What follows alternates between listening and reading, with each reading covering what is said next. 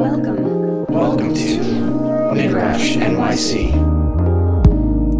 Hey everyone, I'm Jen Fisher, Associate Pastor of Forefront Church in Brooklyn. Today we're joined by Lisa Sharon Harper, the second guest in our Faith Culture Question series. She's an author and activist, and we're excited to have her on our podcast today. And don't forget to join us for our third event with Brian McLaren on November 6th. Lisa is the head of Sojourners, a multimedia platform for faith and action for social justice, and she was the founding director of New York Faith and Justice. She has a new book out called The Very Good Gospel, and we're excited to have her on our podcast today. Now here's our conversation with Lisa. So I just finished reading your book, The Very Good Gospel, and I really enjoyed it. It was so insightful for me. Can you tell us a little bit more about the book? Thank you. Yes, absolutely. Well, The Very Good Gospel, How Everything Wrong Can Be Made Right. It was published this June. It came out June 7th. And actually, we did our launch event here in New York City with a coalition of churches and organizations. Really fun. And I'm really excited to be back with you guys tonight. The book was actually inspired about 13 years ago on a trip that I took. It wasn't even just a trip. It was really, truly a pilgrimage. It was an opportunity for staff in a college ministry to begin to understand how the gospel it relates to and is integrated with the calls for justice, racial reconciliation, gender justice, all of it, right? International justice.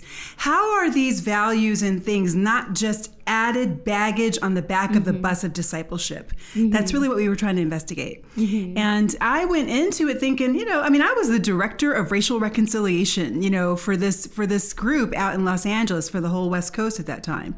Or not West Coast, for all of Southern California.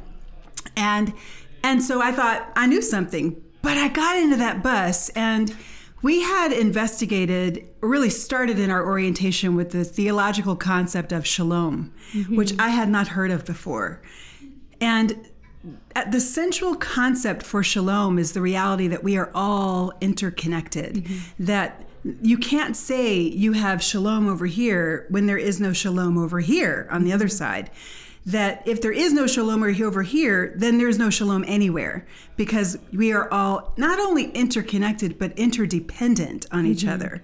And it's not even just humans, it's humanity's relationship with God, with the rest of creation, with each other, with the way that things work, the systems that govern us. That these are all relationships that God created in the very beginning in Genesis 1 and declared those relationships very good. And that the very goodness, actually the way that it was characterized, that word good is tov. And tov actually means good, but it doesn't mean it in the way that we normally think of it. We normally think of tov as or goodness in our thinking as something that exists inside the thing itself. The thing is good. That's how the Greeks understood goodness. But the Hebrews didn't understand it that way. They thought of goodness as existing between things. So I got to thinking, when I was studying that passage, well, what's the implication of this? That at the very end of the first day, of the sixth day, God looks around and says, "This is very good." Well, what God was saying was that the relationships between things was very good. And that word very, me'od, is actually radical, forceful, vehement. Even some people could even argue violently good. That's how good it was. So all those relationships I named before had that level of goodness in them. And then you go a little bit further back in that same day on the sixth day, and you see, well, what does that goodness look like? It looks like all of humanity being made in the image of God and therefore having inherent dignity. And it looks like all of humanity, every last person on earth, being created with the call and the capacity to exercise stewardship of the world. And so there are some implications there. When we govern in a way that limits the capacity of human beings to exercise dominion through the fastest ways and the surest ways are poverty and oppression, then what we're really doing is we're squashing the image of God on earth. That's right. Because what it means to be made in the image of God is to be created with the call and the capacity to exercise dominion. That's so true. And even just, I'm thinking about my own journey when I became a Christian, and just being told that I have to strive to be perfect as God and live a perfect life like Jesus. Yes. And it's not even about that. And this is what I loved so much about your book when you talked about relationships. And so it was no longer a me-focused faith, but a faith where it's outwards. How am I interacting with other people? And I love that so much. Yeah. So I'm just wondering, can you tell us what your journey was before you came to that conclusion? Because you talked about how being a person of color affected you and how you had to recapture the goodness of the gospel. Can you tell us more about that? Okay. I love this story too. This for me literally was like a big turning point in my faith. And I love how you kind of named the reality that you kind of thought that the goal of Christianity was to become perfect in yourself, right? As Jesus is perfect, we're supposed to be perfect. But that's a misreading of that text. That's Matthew 5, be ye perfect as your heavenly Father in heaven is perfect. But that text is actually talking about loving your enemies. So what does it look like to be perfect? It looks like loving perfectly. Yeah. So go back to that text, and also the journey that I was on, because it really happened on the journey.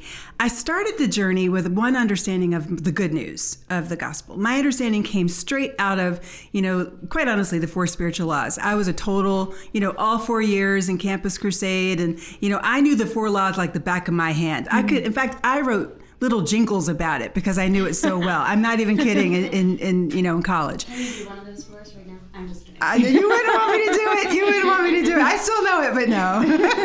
It's not that funny. I thought it was funny at the time, but no, not really. So I knew them really well. And basically what they say is, God has a wonderful plan for your life, but you are sinful and therefore separated from God. But Jesus died to pay the penalty for your sin. So if you just pray this little prayer at the back of this gold booklet and profess belief that Jesus died to pay the penalty for your sin, then you can go to heaven. I mean, we're all familiar with that, right? It's really kind of real basic, right? That's the most basic understanding of the gospel. Well, I go on this journey, and basically we're rolling over the land where some of the most evil stuff happened in American history. We retraced the Cherokee Trail of Tears for 2 weeks. And my own family walked the trail. Wow. So my family on my mom's side has Cherokee Creek and Chickasaw heritage. And at least according to oral tradition in our family, we walked the trail and escaped in Kentucky. We actually, on this journey, we stopped at Trail of Tears Park in Hopkinsville, Kentucky. And my mom and I believe that's where my ancestors actually escaped, because in 1840, 2 years after the trail, they show up, after never being there before, on the census 50 miles northeast of Hopkinsville Park. Wow. So we believe they left, they escaped, and they hid out under assumed identities. Wow. So, 16,000 people were forced to walk. 4,000 of them died. They walked in snow because it was a blizzard that year, and they were held outside in stockades for a year or two before they were allowed to even walk. It was inhumane. It was straight evil. Then we get on a bus and we go into the Deep South, and we retrace the African experience in America from slavery through civil rights. And my family was on that journey too. My family was enslaved in South Carolina and Kentucky and Virginia. And I just got to thinking toward the end of this journey, could I share those 4 spiritual laws with my own ancestors? And would they receive it as good news? Could I go up to them and could I say to Leah Ballard, who was the last adult slave in our family, could I say to her, Leah, I know that you had 5 husbands because they kept getting killed or sold away. I know you had 17 children, and you had many of them die because of exposure or because of violence. I know that you were probably raped, and your mother was probably raped because you were listed as mulatto on the census. Mulatto meaning mixed white and black. I know that these things happen to you, but I have good news. God has a wonderful plan for your life, but you're sinful. And so therefore you are separated from God. But Jesus paid the penalty for your sin. All you need to do is believe that, and then you go to heaven. Would Leah Ballard, would Henry Lawrence, would they receive this as good news? Like, would it make them jump and shout and go, hallelujah? And I had to admit, no. And in fact, when I sought my own understanding of the gospel, the good news of Jesus Christ, for anything to say to my ancestors, I found that my gospel was mute. It had nothing to say. So that is really what propelled me on this 13-year journey in the scripture to understand the theological concept of shalom and its implications in our world, and the reality that God did actually say, we are all made in the image of God. And even at the time of its writing, I found, and this actually, no joke, led me to worship and weep in the middle of writing the book, middle of writing chapter 2, when I realized that the writers of chapter 1 of Genesis, they believe, most scholars actually believe now that Genesis was written by 4 sets of authors. And that one of those sets was a set of priests who were just exiting the Babylonian exile. And those, now I've always heard of, you guys have heard of the Babylonian exile before, right? It's like, that's the time when they were taken from Jerusalem and captured. I just thought, okay, they got picked up, they're carted, now they're in Babylon. But I really sat and thought about that. What was that like? There are passages in the Psalms that actually talk about that experience of the Babylonian exile. It wasn't just an exile, it was war. It was empire coming to dominate Jerusalem. There's a passage where in the Psalm it says, babies' heads were dashed against rocks. Oh. Yeah. Right? So what you have is you have extreme loss. You have extreme experiences of violence. Then they're picked up, carted, and taken to a land that is not their own, where they are enslaved and told by their new masters that they were created by the gods to be slaves of the gods. So now their new identity is slave. In this, now all of a sudden I'm thinking, I actually kind of relate to this, right? With my own ancestry. So then I considered, what then is the significance of the fact that these formerly enslaved priests have declared that all humanity is made in the image of God? Because to the Babylonians, that wasn't true, right? Yeah. Well, the significance is it's a democratization of power. And they do something even more radical when they say, and let them have dominion. So all humanity was created to exercise that dominion. I love that. That's one of the things that I loved about your book and just that whole concept. And, yesterday I was having a conversation with a friend of mine.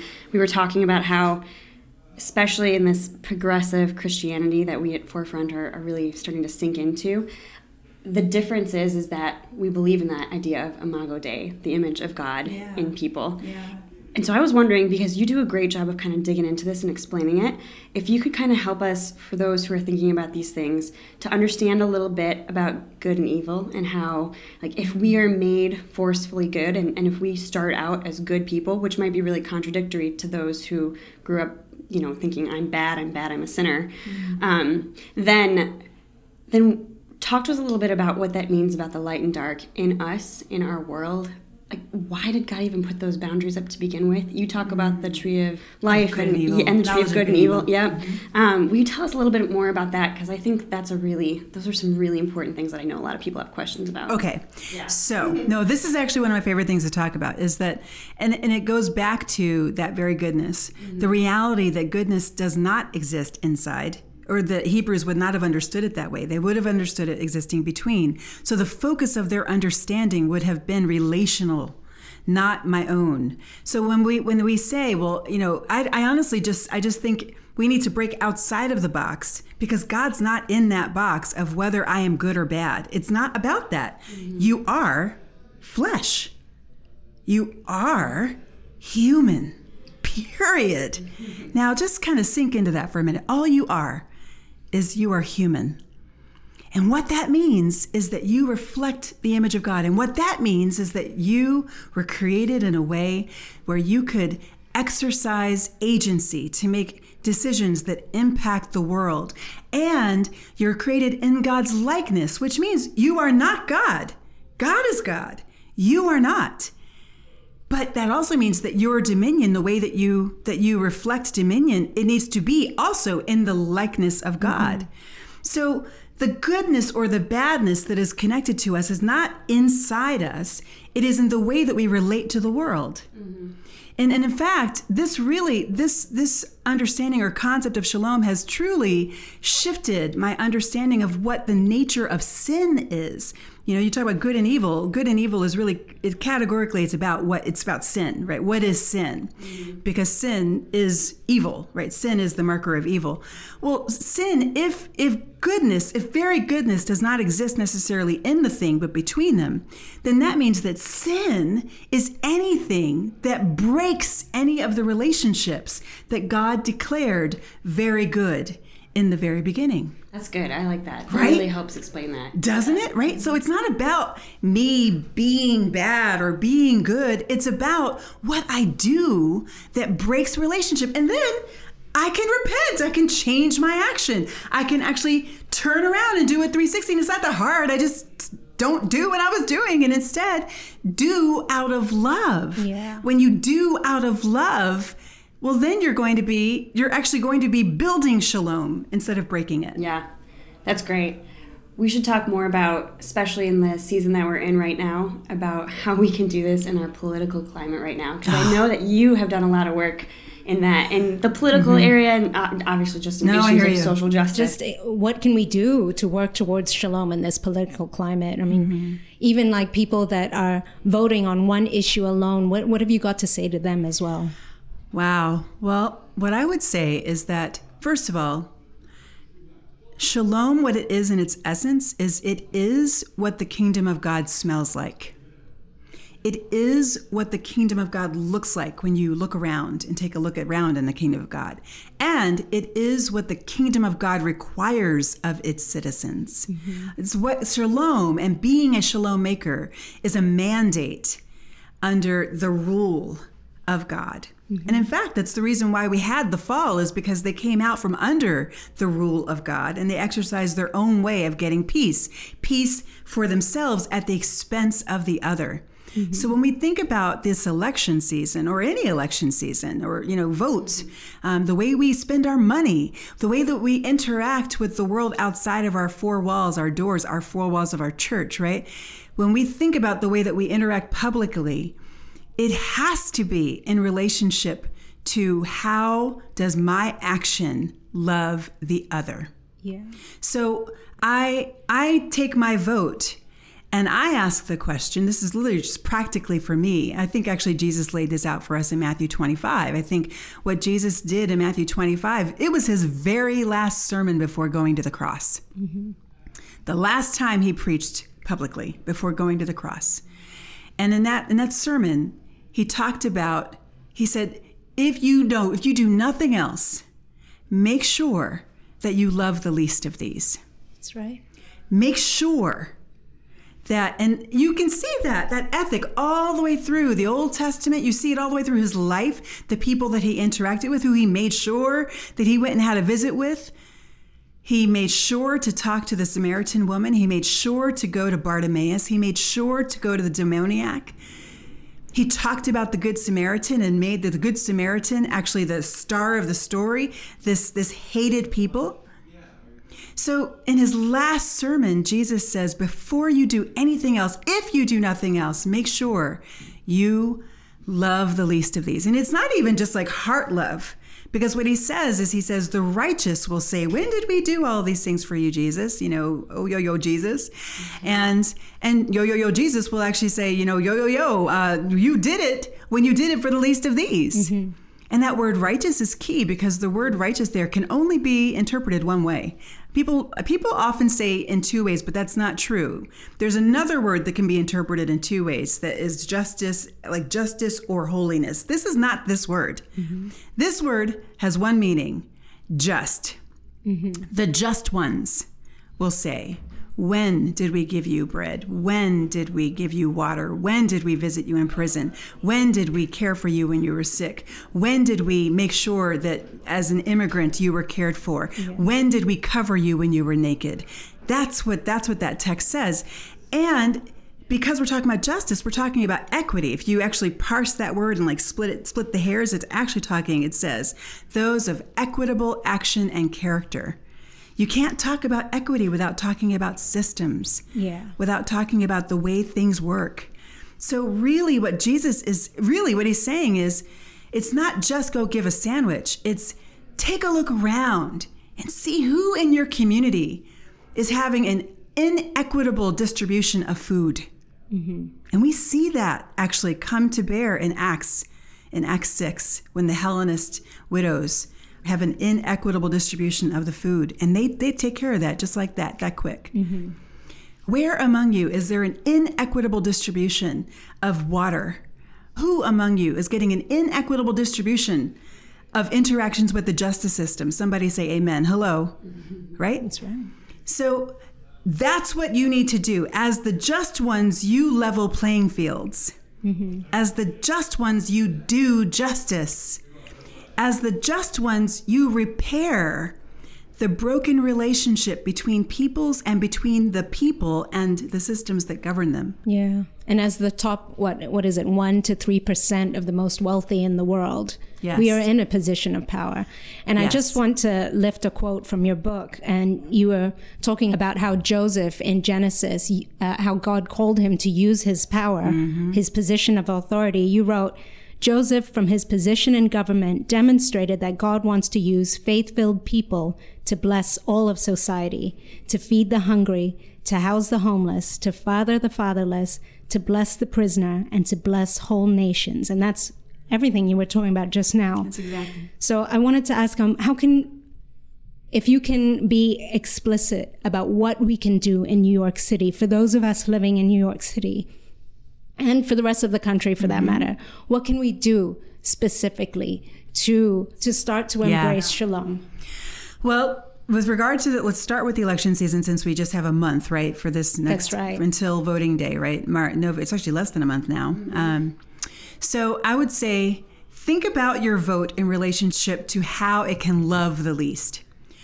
Who are you going to vote for who has the platform that will love the least most? It's not who has the perfect platform.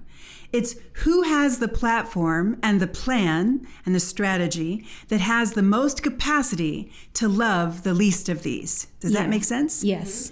That's identifying it. Who exactly who is that? Are the least I mean, of who is it? I'm not going to tell you who it is. You have to figure that out for yourself, but it's not hard to do. I don't think not this year, right? So I'm, a little hint, but that's all I'm going to do, right? So who has that capacity and who has that vision?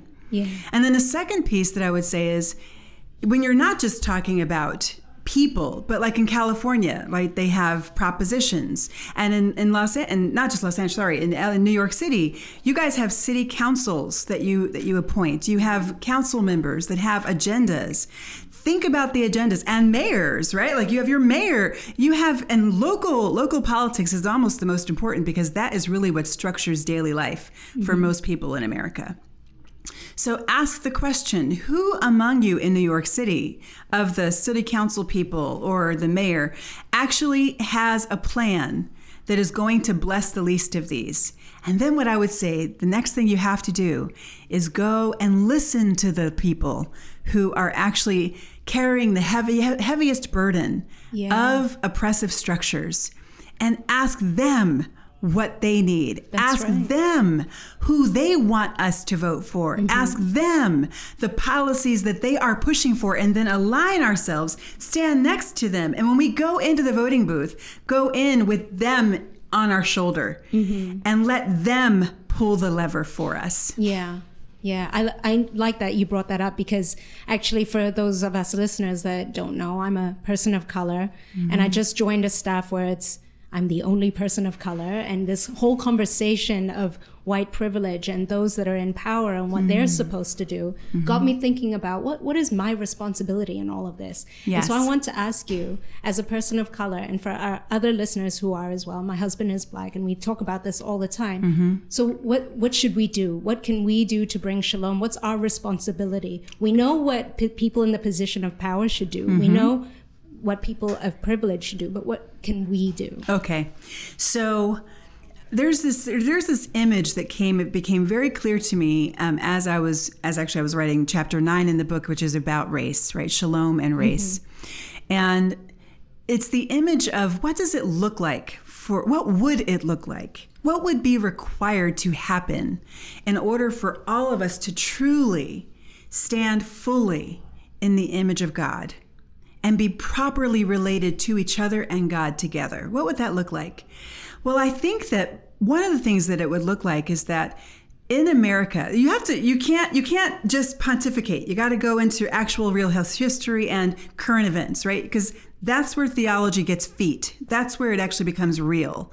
And it's not just up here. In America, and not just in America, actually all over the world, but let's talk here because this is where we are.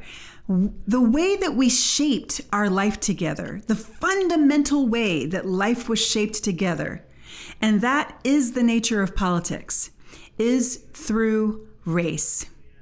Race or politics is simply the conversation about how the polis will live together. That's all politics is. That's at its heart. That's what it is. That's what it's supposed to be anyway, right? It's not supposed to be about partisanship. That came later.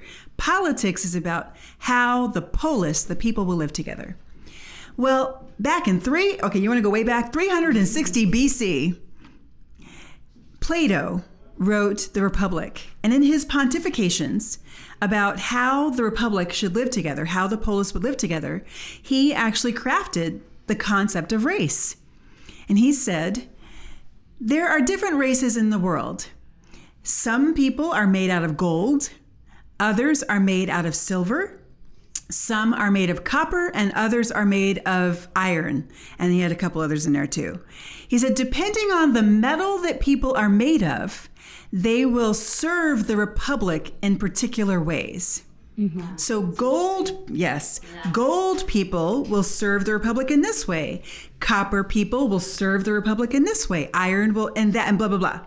He said the races should never mix because that would, mix up and disturb society, the order of society. Hello, somebody, right?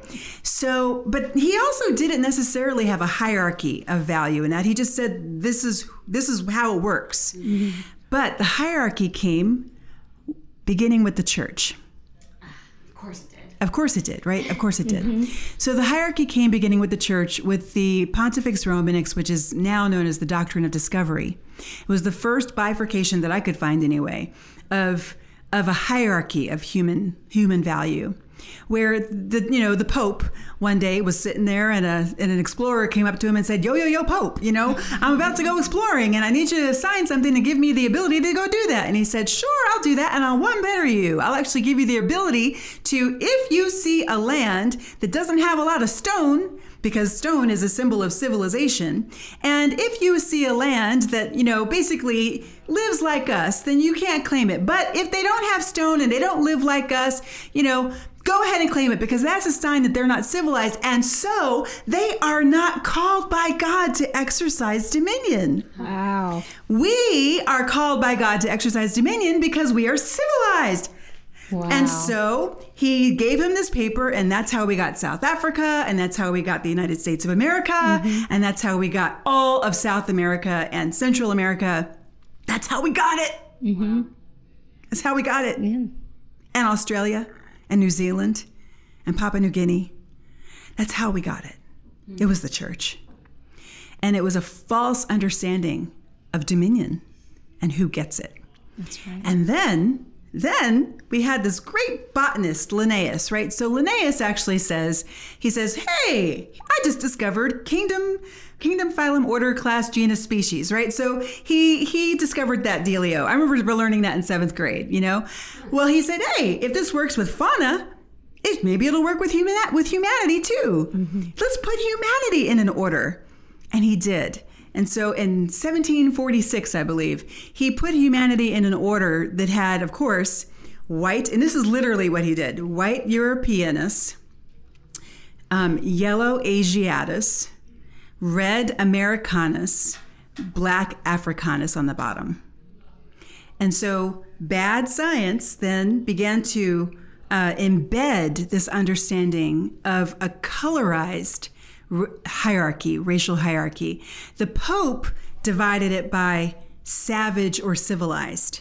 Now we begin to parse, who is the most civilized, who is the most savage. On the bottom of the savage line was black Africans. Mm-hmm.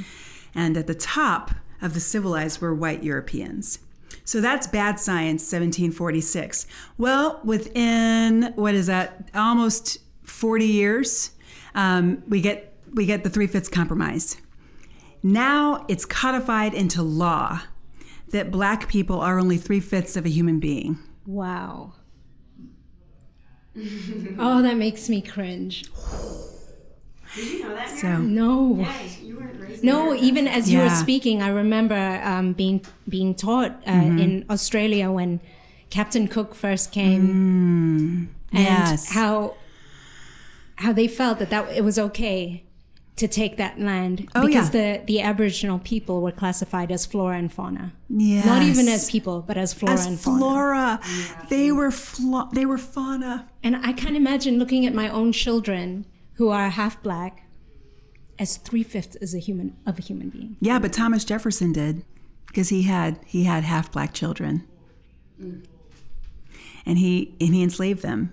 They were his slaves. Unbelievable. See, so what's my point? My point is not white people are bad. That's not my point. My point is that at some point, well, apparently way back, 360 BC, we had in Western civilization this idea that snowballed and began to shape the way the polis lives together.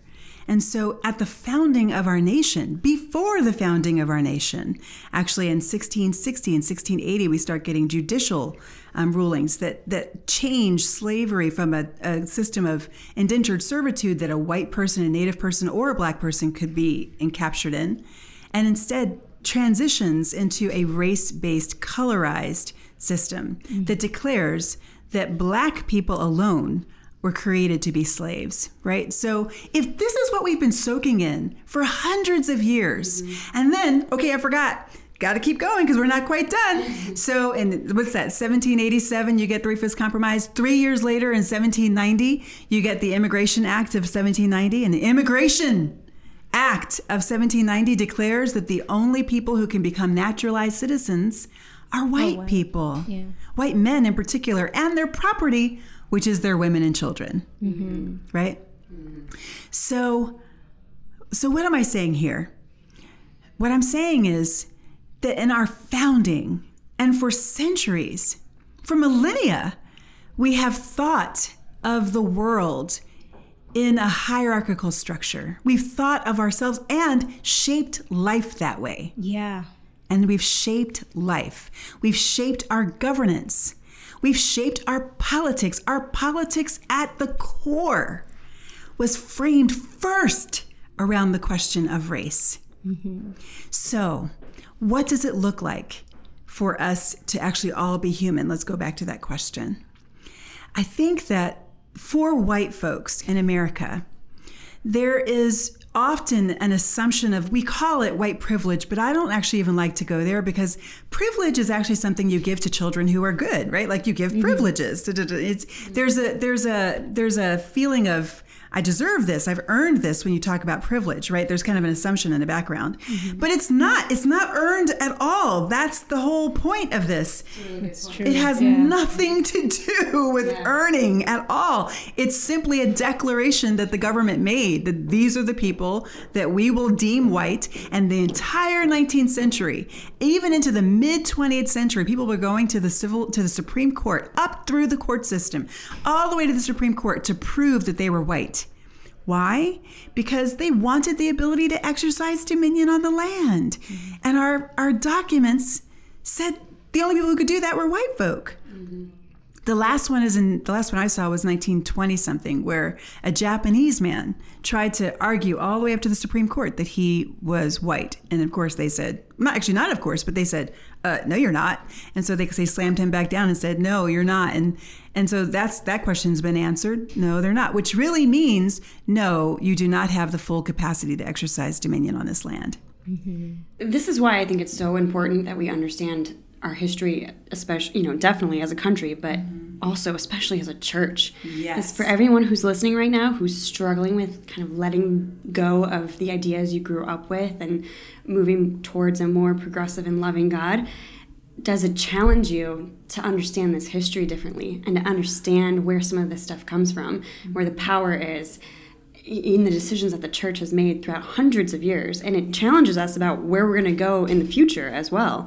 So I just want to take a second to plug one of your other books, because I got a lot of this from reading Forgive Us, that you co-authored, and it's just full of history. So if you were, if you're feeling compelled by any of the things we've been talking about, definitely pick up Forgive Us, and it really digs into lament and how important it is for us to ask for forgiveness from the people that we've wronged too. Amen.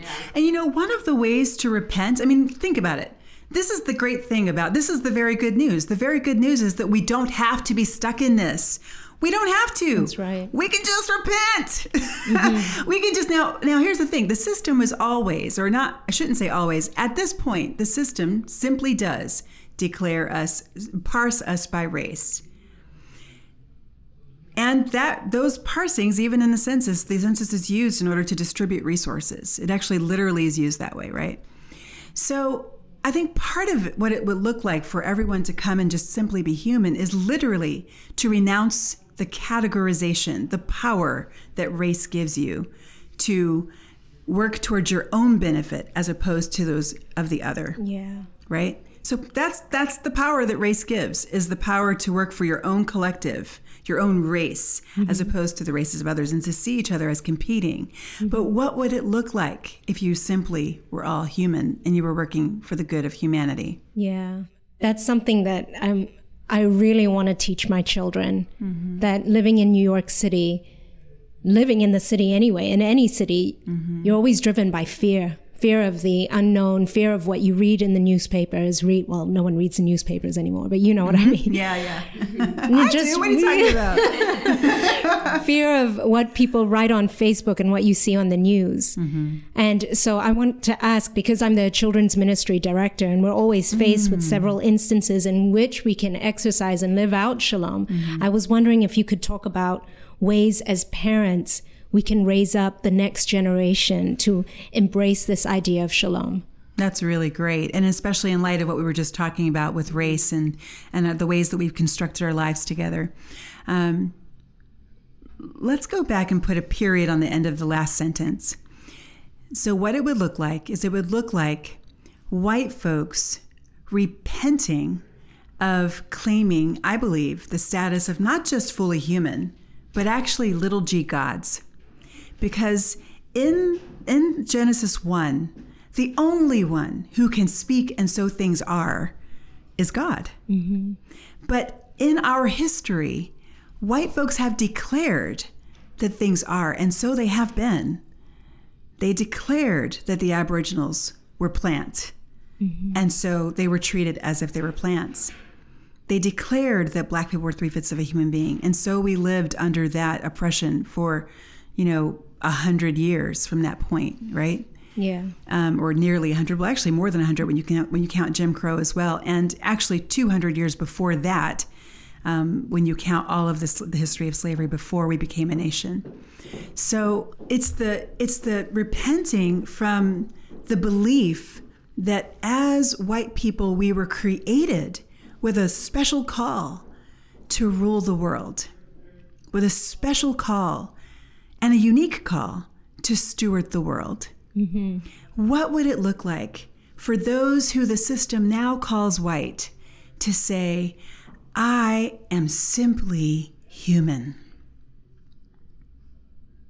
And then, to answer your question from earlier, the call for people of color is actually to step fully into the image of God within us and allow it to help us to raise our backs up and to stand up straight and tall, recognizing that we have been created with the call of God and the capacity to exercise dominion. That's so true. Right? Yeah. So yeah. I was on the island. I was on Robben Island in January. Robben Island is the prison island where Mandela was held for 18 of his 27 years in prison. And on this island, we had a little experiment. We had people of color, mostly, who were faith leaders from all over the world. And then there were a number of white folks who were there, white faith leaders who were there mostly from South Africa, but then a few from America as well. And we had been having all these like aha moments throughout the week that we were together. And then one of the last days everybody was asked to participate if they wanted to in an exercise of ordering the thoughts so that we could actually kind of put some order to all of these aha moments we had. So over lunch, a group of folks volunteered to go and help order our thoughts. The only people who volunteered of color were from America. All of the Black South Africans didn't. There were no Black South Africans in the room who were helping to order the conversation, set the parameters for the conversation. And when you set the parameters, that's power. Yeah. Those who shape the conversation shape the world, right? Yeah. So they didn't.